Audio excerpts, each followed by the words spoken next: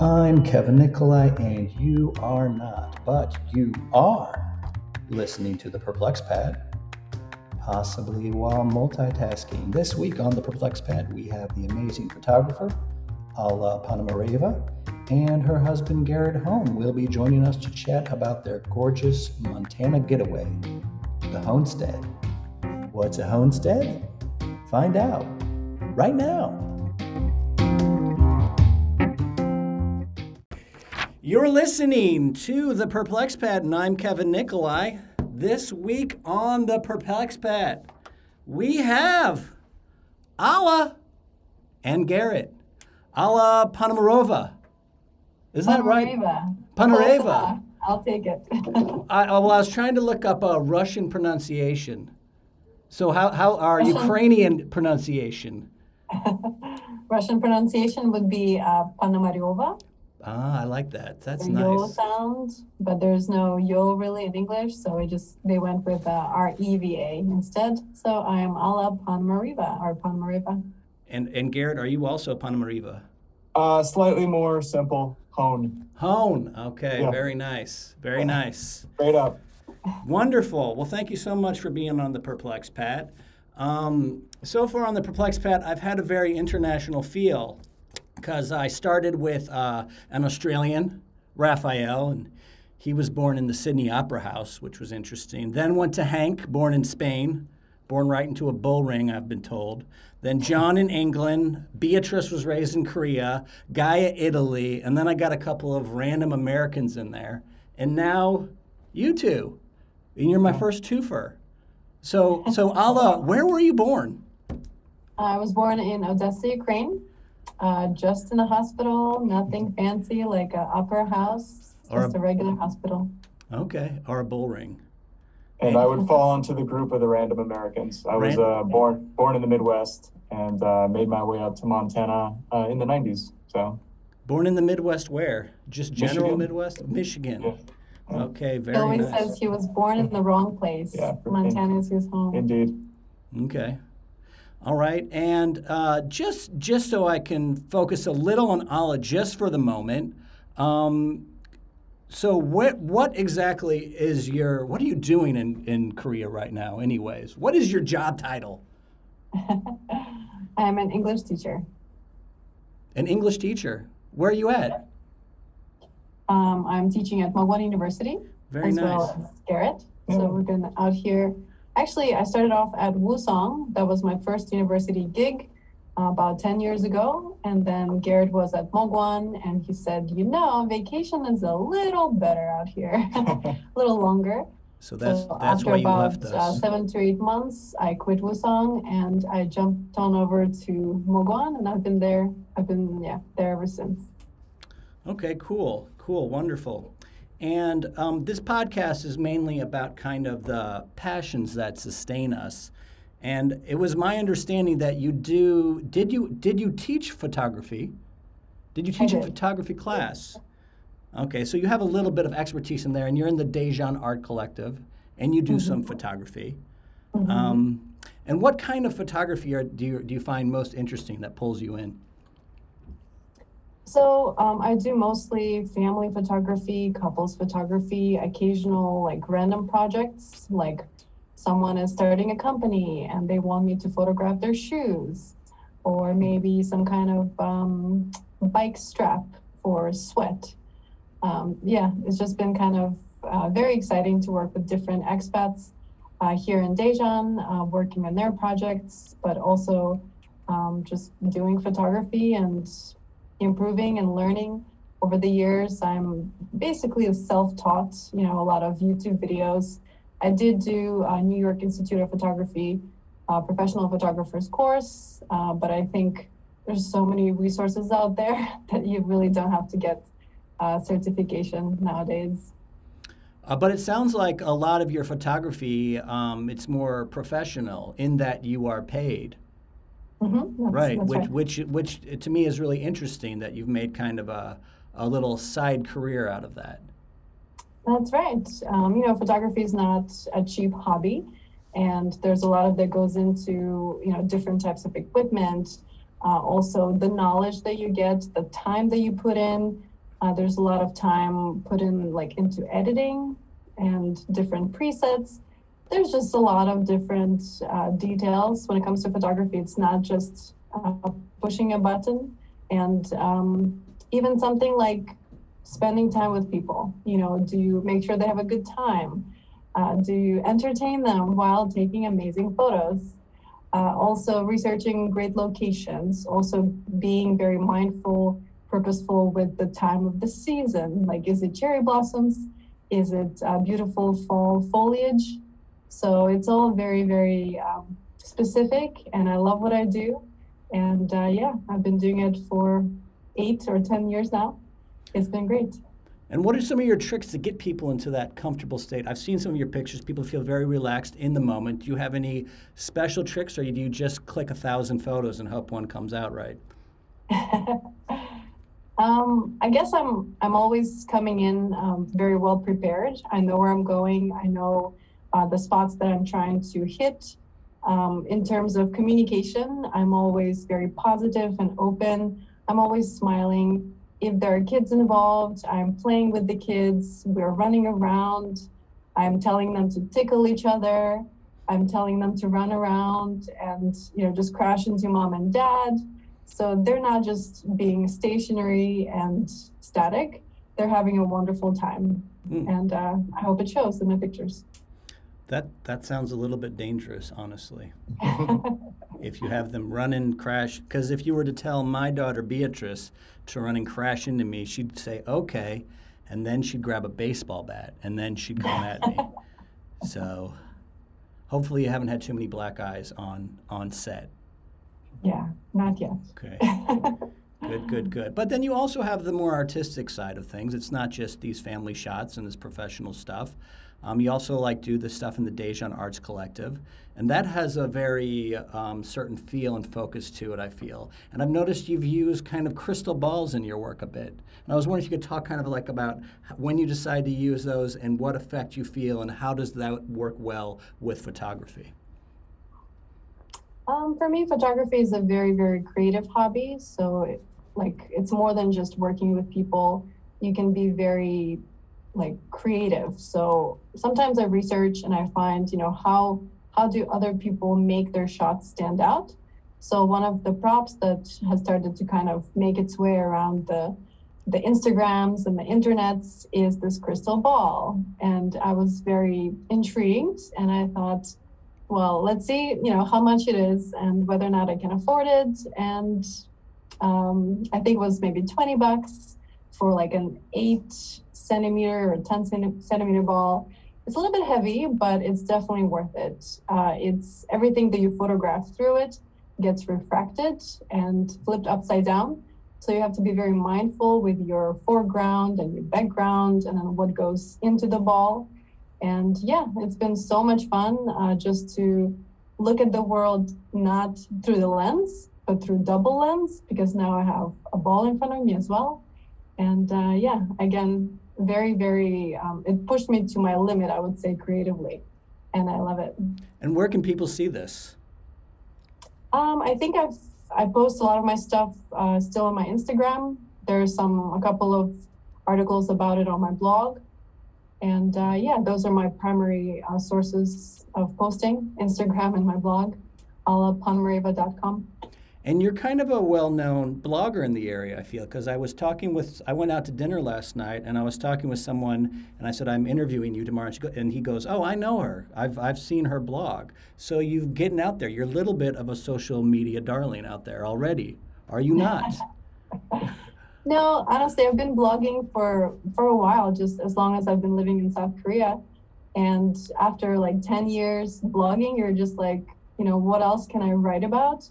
And I just write about different things that interest me. So it is photography and travel. I blog about Dejan and just places that I visit, places that I discover in the city. And I hope that people who live here can take away from it and go to those places and enjoy that. And are you a fan of Dejan? Of course. And what it has to offer? Yeah, it's Dejan for a reason, or it was rather. I think a lot of people who don't know a lot about South Korea, they say and they ask, "Oh, you live in Seoul? Oh, you don't? Oh, Daejeon? Like I don't know where that's at." And honestly, I love that. I love that we don't live in the capital. We don't live in Busan, even though I love the sea. But Daejeon is like a perfect little city. It's not too big, not too small. I love having the Gapcheon River running through the city. I love, before COVID, all the different events and activities that were out here. I love that we're like so close to the mountains. There's so many parks. It's just a cool little city for photographing and just to live and explore. It really is. And I've just started getting into the mountains in the past year, and I know there's like a lot more to hit. Have you done all the mountains in Daejeon? Not all of them. There's a But, lot. There's like 9. Yeah. Garrett is not really into hiking, but we do get out together sometimes, but it's mostly me. And with photography, I've just been like, oh, I haven't photographed this place or that place. So I go like on my solo adventure, which I absolutely love. I love being alone and, with my thoughts, as well as with my husband, of course. But there's something about just being in nature alone, just listening to the birds, seeing occasional squirrel, or even like a deer, which is crazy. But yeah, sometimes you see those things and it's really exciting. Yeah, and I loved. I saw an otter in the river a couple weeks ago. I was so happy by seeing that otter. Have you seen any otters yet? No. Okay, keep your eye out. Deer, I think. That's our biggest wildlife conquest in Korea. Yeah, just some ducks on the Gapcheon and maybe some birds, some cranes. That's about it. Oh, I love those cranes. They're huge. All right, I want to shift gears. I want to go over to the Honstead to bring in Garrett here and kind of like talk about this little world you got going on with the Honstead. And this is in Montana? That's correct. Okay, so tell me how that got started and what got you guys into this. And what is the Honstead? Let's start with there. So define the is, Honstead. A buddy of mine came up with the name. We had a different name beforehand, and the Honstead is a combination of my last name and like homesteading. Back in the day, you got a section. I want to say it was 640 acres back in the day, like the 1800s. And I think you got it for 5 years, and if you stayed there, then it was yours. So not a lot of people I know have 640 acres these days, and we definitely don't. But it's a combination of that kind of idea, kind of homesteading, plus my last name, which is Hohn. And a buddy of mine's like, why don't you use your last name? It would be perfect. Homestead. I was like, oh, wow, that's pretty cool. Hohn instead. So that's how like the name came about, but the actual physical homestead came about when we were in Korea and we were working, and my parents had looked around Montana for like a big chunk of property, and they said, "Are you in? Do you want to buy in if we find something?" And so they looked their asses off, and for about 10 years they tried, and they found it, and they Skyped us up. I think at that time it wasn't a phone call, it was a Skype, and they said, "Hey, we found it. Are you in?" I said, "Yeah, we're in." So we bought sight unseen a portion of that, and we were here for another year before we got to go home. And when we got there, like when we bought this property, it was off grid, so that means no electricity.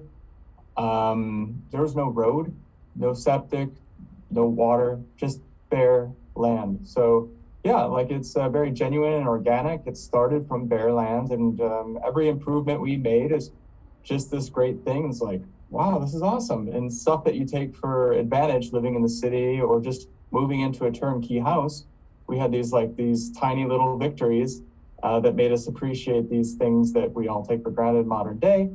And then it got to a certain point where we were starting to get comfortable with our living quarters, and we had some outbuildings, and Alla said, hey, we should do like the Airbnb thing with the short-term rental, and I think people would like this. This was 5 years ago. Yeah, and we laughed at her. We just thought, why would anybody come out here to be out in the woods and stay in this 8x12 that I built for us to kind of like, we summered out of it, we stored brewing stuff in it, we did all sorts of stuff. Like nobody's gonna come out here, there's no electricity, there's no running water. And Alla's like, no, I think people would like it. I'm from the East Coast, I really think people would connect with nature. And so, okay, yeah, let's do this. Humor you, take some pictures of it, we'll dress it up. We'll get a porta potty out here. we'll put it up around Christmas time and we'll see if anybody books it. And that's how it all started. So basically for about like 10 years, we would come out to Montana every summer because we'll go on vacations, summer vacations off, and we would come to Montana and just work on our property and cut down trees. And there was so much work to do that we never even had an idea of like a business. Yeah. We just thought we have to build something that's for us and for the future.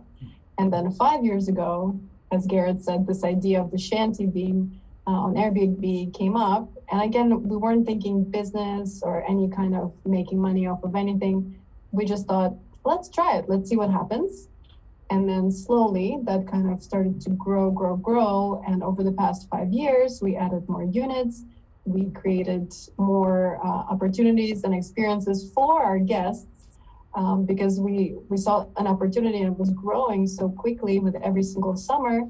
And now it's like our business. Like we created jobs for ourselves back home. Yeah, that's what it was. It was kind of like a test bed for, like, hey, let's throw this little, lure into the water there and see if anything bites on it. Maybe it could become something. Maybe we thought it would be like a supplemental thing when we moved home. And now we're looking at it as our like golden parachute out of Korea to be our jobs. And that's pretty refreshing and exciting at the same time to, we kind of got used to punching our own time clocks here. The job's pretty loose. Nobody really checks up on us, but just to be your own boss, like entirely, would be a pretty cool extra level of freedom back in the U.S. And the whole COVID thing, and people have got that remote work thing going on. So we got a taste of that over here, and taste of that back home. So we're starting to get the freedom bug a little bit, and so that's where it all started. And it was just completely happenstance, accidental, and I guess right place, right time. COVID's been good to us in that capacity, where people are wanting to go to nature and disconnect, and we've been there, and it's been flat amazing, seriously. That just sounds remarkable. I think also right place, right time. Like those tiny houses are kind of like in the the mainstream stuff that you see that around. More mentions of the tiny houses, people wanting that lifestyle, people being compelled and drawn to them. And if you take a look at your guys' property, if you guys look it up online, you'll see the aesthetic of that your little Honstead there. The triangular tent-like, it looks really nice. It doesn't look like this is just a utilitarian thing. It looks so perfectly, ideal, I want to be there. You're able to tie in the Montana romance of it, I feel, by making it look really cool. That feels like part of the magic to me in the marketing here. Yeah. I mean, I think you could throw anything out in beautiful Montana and it automatically becomes a little bit extra sexy because the property is so nice. Western Montana is amazing, and Alla did amazing pictures on it. And we definitely did design it with some aesthetics in mind, but most of that stuff is recycled. It's always been kind of our ethos is aim small, miss small, and this whole business thing. When we tried it, we're like, okay, let's try it. We don't want to put a lot of money into it. Let's do what we can, see if it sticks, and it stuck. And it seems to really resonate with people that, it's genuine and organic. And so we build things that are functional, and within our building realm, because we build everything ourselves. We don't pay out for any of that stuff. And it happens to be aesthetic. And that's why the kids on Pinterest click on it. And, maybe you saw it you may have seen our A-frame just cruising tiny houses. If you go to Google and type in like tiny A-frame, we're the first hit out of like 3 billion or something like that. Whoa. Yeah, that kind of gave us our street cred with the A-frame design that you'd mentioned beforehand. So then it really started to snowball thereafter. Cool. And how many of those little A-frames you have now? We have 3 units. Okay. They're not all A-frames. We chose not to build the same thing many times. People say, oh, so you're just going to build like 5 of these, right? It's like, nah, I don't want to compete against myself. Right. B, that's kind of boring. Yeah. And, trends come and go. And, I don't want to. Right. Be a one-trick pony, I guess. And and the biggest one of these, like how many people could realistically be in there for 3. 3. Okay.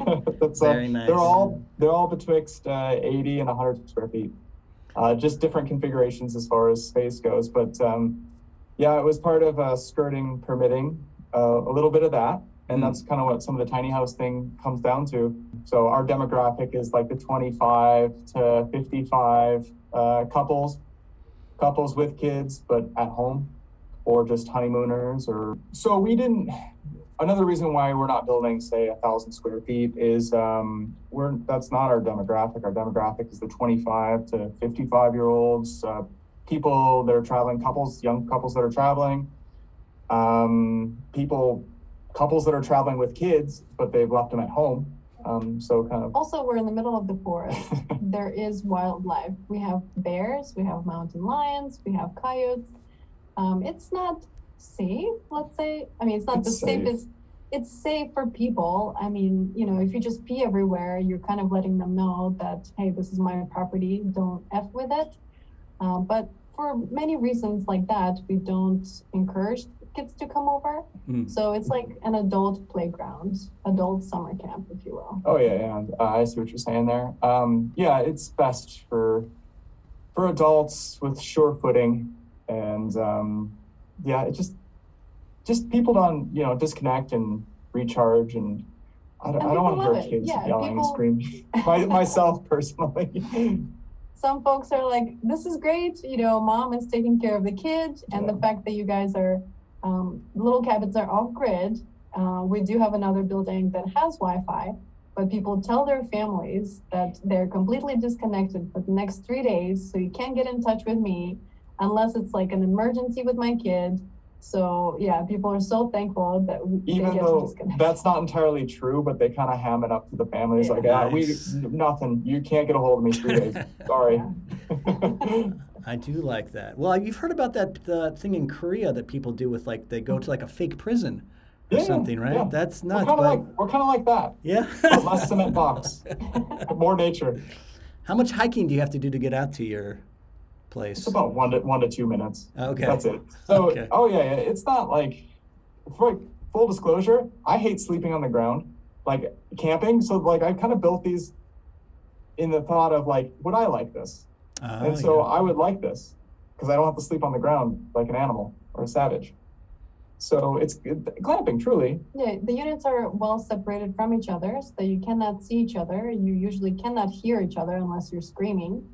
You're parking and then you walk maybe a minute or two and then you're right there. But still, it feels like you are in the freaking forest, you know, in the wilderness. It's wonderful.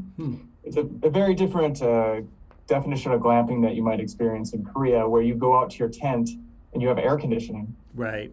And you're 10 feet away from the next guy who has also got his air conditioning, and he's, you know, listening to his gag show comedy on blast. So yeah, Koreans definitely have a different version of it. Ours are separated, and we try to play to that strengths that we know if somebody comes to Montana to vacation, they don't want to be 10 feet away from somebody else. Right.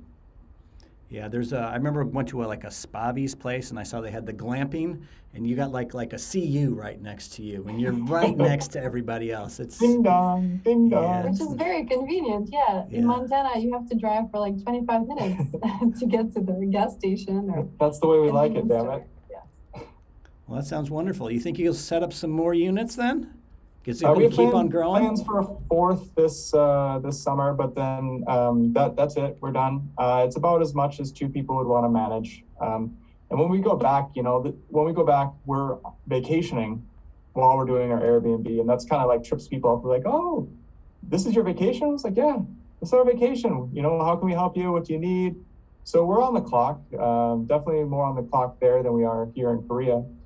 But we do enjoy it. That's the thing. Like, if we didn't enjoy it, we wouldn't do it. But we're going to add the fourth. And the fourth is basically what two people can handle reasonably and kind of keep that intimate setting and privacy without it seeming like a rotating door of people.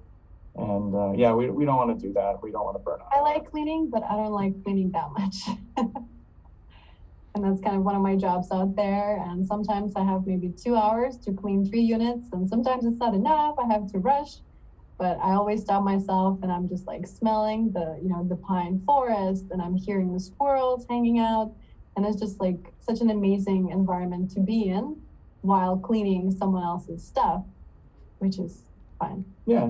And then, and that's only in the afternoon, the early afternoon when people leave. And then, you know, by the time it's clean again, we get all pumped up, and so-and-so from Minnesota's coming, and we're like, okay, cool. All right. Well, they're going to be here at 7. And it's like a first date every couple of days. you never know who you're going to meet. And we've met some amazing people, and you never know when you're going to get on with somebody. And you're like, okay, well, I guess I'm drinking at the campfire tonight. And watching the sunset. yeah, watching the Stars. sunset. So, just, I mean, wow. that's our like worst occupational hazard is being hungover. So what are you going to do? That's great. So does this have you with an eye to the exit of Korea then? Or are you going to be managing the property and staying here? What's your plan? Korea was always a stepping stone, so we're looking towards that way. I don't know if the university ship is taking water. It's a lot less scary to know that we do have a golden parachute on the way out. So we're not one to swim upstream. When it's time, it's time. I'm not going to be one of those crusty dudes just swearing it up and down the last 3 years, having going away parties 3 years in a row, Right. and then coming back or something like that. When we're done, we're done. Okay. So we won't fight it. And Alla, do you have any future artistic endeavors coming up? So because of the Honstead, I started to do a little bit more videos and like taping and editing stuff. We're starting a YouTube channel just to kind of connect people to the Honstead, even if they're not there. They can always, take in the sounds of the nature and the forest and kind of the whole like, sleeping sounds or relaxing nature sounds types videos. And I really loved doing it last summer. It made me get out more. It made me kind of be very mindful about the sounds that I make while I'm recording and just, hearing and listening all around me, what's happening. And yeah, it's been great. So that's kind of on my radar right now is improving my editing skills and shooting skills for the Honstead YouTube channel. And she's been super proactive and planned about these things. Like any of the footage that you'll see on our Instagram or the website, everything is recorded. And then we even record in June when it's still super, super neon green. So then she'll work on it during the school semester here when we actually have like reasonable internet for uploading and time. So yeah, just kind of the Honstead is super planned out because we have to. We got 2 months to go back there and do it. And so she's working on the ASMR thing and that she really enjoys. And then we'll have a second YouTube channel kind of talking about how we operate the Honstead and different building tips. I enjoy building. And I think there's obviously a huge DIY circuit back home of people that like doing things like that. And there's no skill that's too basic. People are always getting into things. So we're happy to teach them and kind of get our name out there as well at the same time. And Alla likes the video editing and all the digital things. She does all that stuff. I'm completely clueless on it. So that's kind of our new skill that she's working on as we transition out. I had some experience with it back at university. I studied communication with like TV production specialty. And that was before digital. And, you had to record everything on tape and transcribe it in real time onto the computer. It was a pain in the butt. And that's why I kind of stopped doing it after I graduated. But nowadays it's a little bit faster and it's kind of reigniting my love for shooting and creating B-roll and different editing techniques and whatnot. So yeah, that's definitely on my path for the future, I guess. Cool. Wonderful. And if people want to spend the night at the Honstead, where should they go? I'm glad you asked. www.thehonstead.com. Wonderful. Well, thanks, guys. Hohn. Yeah. Stead. The THE. Hohn. We'll put a link right next to it when I post it, all right? I appreciate Excellent. it. Thank you. Okay, thanks so much. It was fun, guys. And I'll see you next time on the Perplex Pat. Ciao. Thanks, Kevin. Yep, I'm done.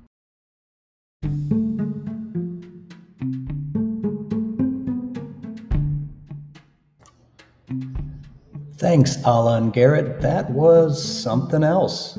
Now, I want to go disappear into the Montana wilderness and make friends with Totoro or Sasquatch or Nessie or Chupacabra or that weird deer god from Princess Mononoke.